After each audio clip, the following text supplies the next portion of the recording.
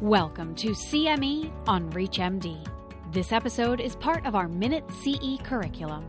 Prior to beginning the activity, please be sure to review the faculty and commercial support disclosure statements, as well as the learning objectives. This is CME on ReachMD. I'm Dr. Richard Johnson, and here with me today is Dr. Brittany Weber, a preventive cardiologist at the Brigham and Women's Hospital. Brittany, how can gout predispose to heart disease, and how can we better help our patients?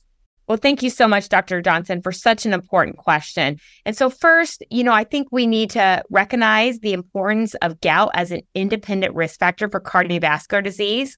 We know that from epidemiologic studies, both retrospective as well as prospective studies moving forward, that patients with gout have an increased risk of cardiovascular disease. In fact, studies have shown that gout itself is an independent risk factor for subsequent all-cause mortality in patients that are admitted with cardiovascular disease.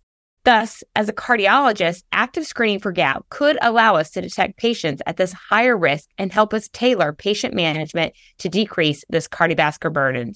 Ways for us to decrease this cardiovascular burden would be to not only treat active gout, but also treat those identified risk factors. Thus, for me, I believe early screening is dramatically important because we have effective therapies to treat gout, and thus we can mitigate this excess risk by the early recognition and detection. And this awareness needs to come from the broad community, which is why I'm so excited about these efforts. We need primary care, cardiology, and the subspecialties that sees these patients to be aware of this excess risk and be implementing screening methods. Patient awareness in all this is also key. Lastly, and to your question, it's also very important that we understand the biomarkers that associate with this excess risk. In my clinic in cardiorheumatology, every single patient, in addition to their lipid panel, they get a high-sensitive CRP. We have ample data of the clear increased risk associated with systemic inflammation and cardiovascular risk. And importantly, we now have effective pharmacotherapies. When we talk about the gout patient population, we need to understand the importance of measuring serum uric acid and particularly treating it in these patients, and also be thinking about how we could be implementing these biomarkers in a larger population in the future.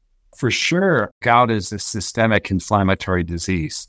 I agree with you completely. The crystals in the joints cause local inflammation, but it's also associated with systemic inflammation and elevated CRP, or high sensitivity C-reactive protein. Inflammation is a really critical driver of heart disease. It's fairly easy to understand how gout can drive heart disease. And there's data that uric crystals may not just be in the joints, but they can even be in blood vessels, and particularly in atherosclerotic plaque.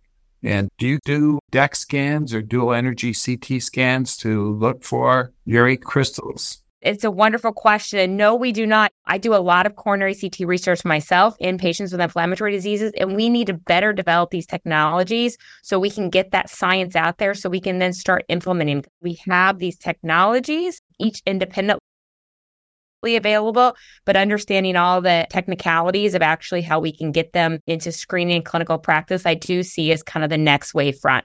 Thank you so much, Dr. Johnson, and thank you to the audience for taking a listen to a very important topic. Well, thank you, Brittany. This has been a brief but great discussion, and thanks to everyone for tuning in. You've been listening to CME on ReachMD. This activity is provided by Prova Education and is part of our Minute CE curriculum. To receive your free CME credit or to download this activity, go to reachmd.com/Prova. Thank you for listening.